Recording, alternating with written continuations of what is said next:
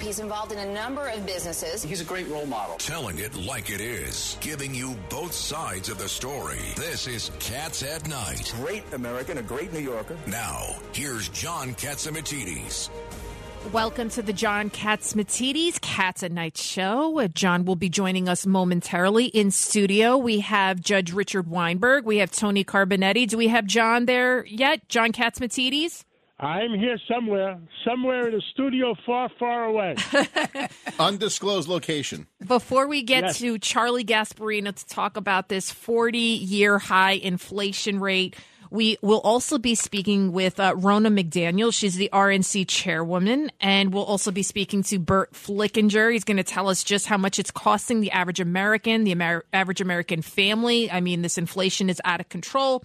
We'll also be talking to legendary restaurateur Stratis Morphagen about how he can't even open up a restaurant because crime is so out of control here in New York City. But let's go first to Charlie Gasparino.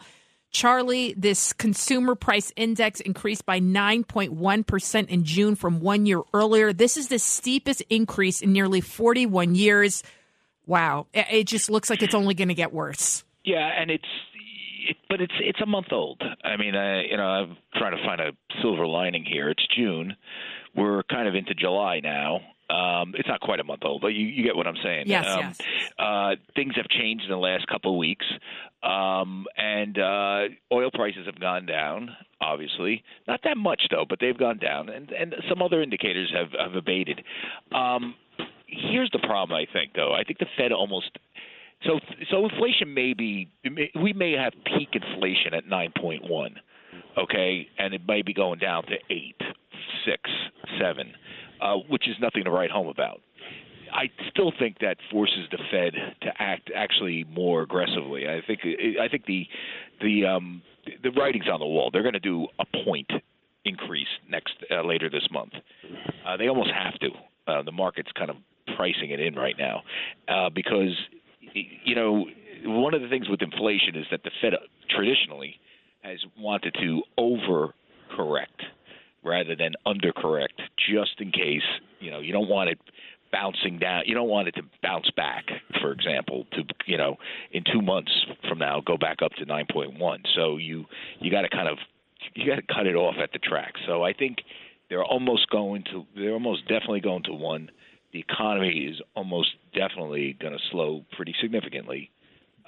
And we're likely to get a recession, and I think markets will reflect that. And they already are today, but they're going to reflect it even more. Charlie, it's Richard Weinberg. Why is the Biden administration and the congressional Democrats pushing for more taxes and more spending at this time? Does this make any sense at all? Well, from a Keynesian standpoint, the spending makes sense, right? I mean, you want to infuse the economy with you want to jazz up the economy.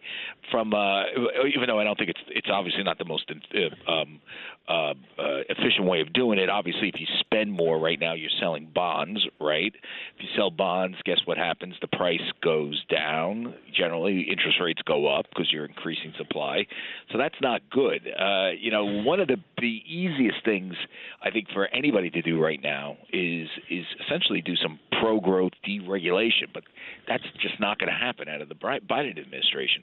So you're kind of stuck here with fiscal policy that's largely contractory, and the same thing with monetary policy. So that's why you got to think you're going into a recession.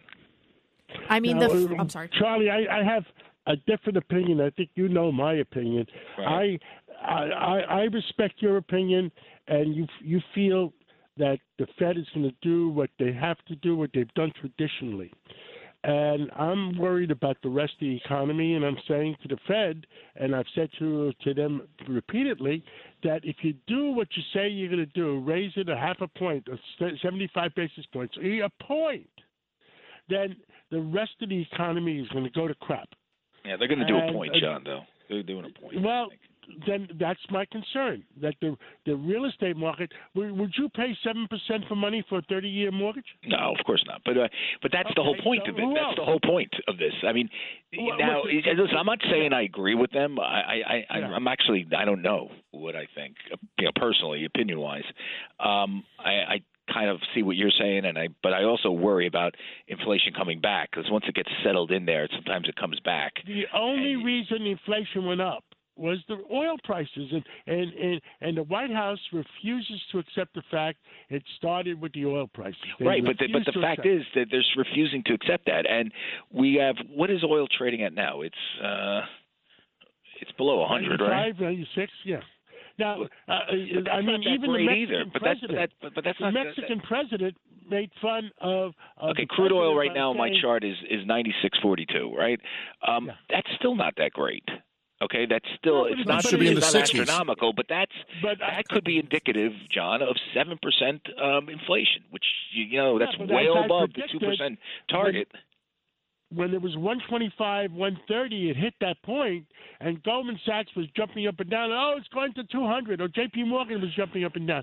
I said they're full of crap. Okay, but but what I'm saying is 96.45 on oil. But what I'm saying is 96.45 may be indicative of 7% inflation, not 9%, but that's still well above the 2% target that we all want, because that's kind of that's a livable inflation rate. So I think that's what the Fed is looking at. It's looking at those types of numbers and saying, okay, we got to snuff this out quick and do it as best we can. And listen, like I said, I'm not disagreeing with you. I'm just saying, what do I think they're likely to do? I think they're likely to do a point. But they pissed away so much money already. Isn't it make sense to make sure they don't ruin the rest of the country and take a chance that the oil price will come down? Well, I mean, they're thinking, and what do I know? I should really be calling some of them up because I know some of the X ones at least. Maybe they're thinking we have to get a recession to get oil down to $70 a barrel, so inflation comes down to 3%. I don't know. I'm just saying that when you have a print like this, John, and even the core numbers and the other numbers are not so great. You could just smell the panic. They're going to do something significant, I think. How do you read the euro being on par with the dollar? Well, I mean, that's obviously, based on what's going on with European economies, right? And it's not a good thing. And it's also the fact that they have runaway inflation in Europe right now, right?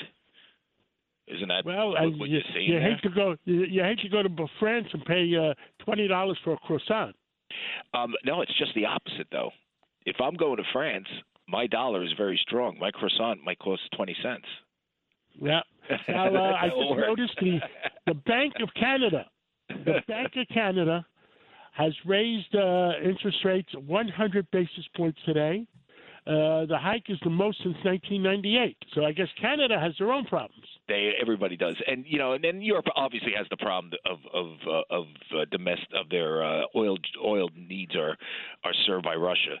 I mean, we're in a really messy situation right now, and here's one thing that I think we all know.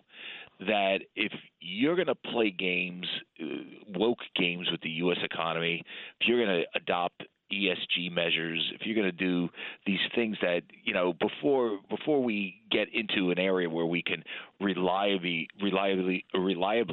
rely on cleaner types of fuels like nuclear power and all that, you're just playing with fire.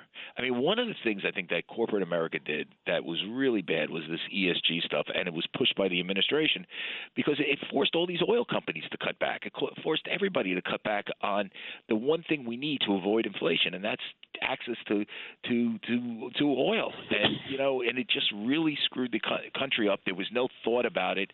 There was, it wouldn't be so bad if we were going zero carbon footprint, if we were like embracing nuclear power to a large extent, but we're not. I mean, this is like, it's like unilateral disarmament. And Charlie, very strange. It's Tony Carbonetti, Charlie. Hey, Tony. What you just said, I was talking to a buddy of mine that runs a fund yesterday, and he said he lost a $150 million client because he wasn't ESG compliant. Well, they do this. And let me tell you something, though.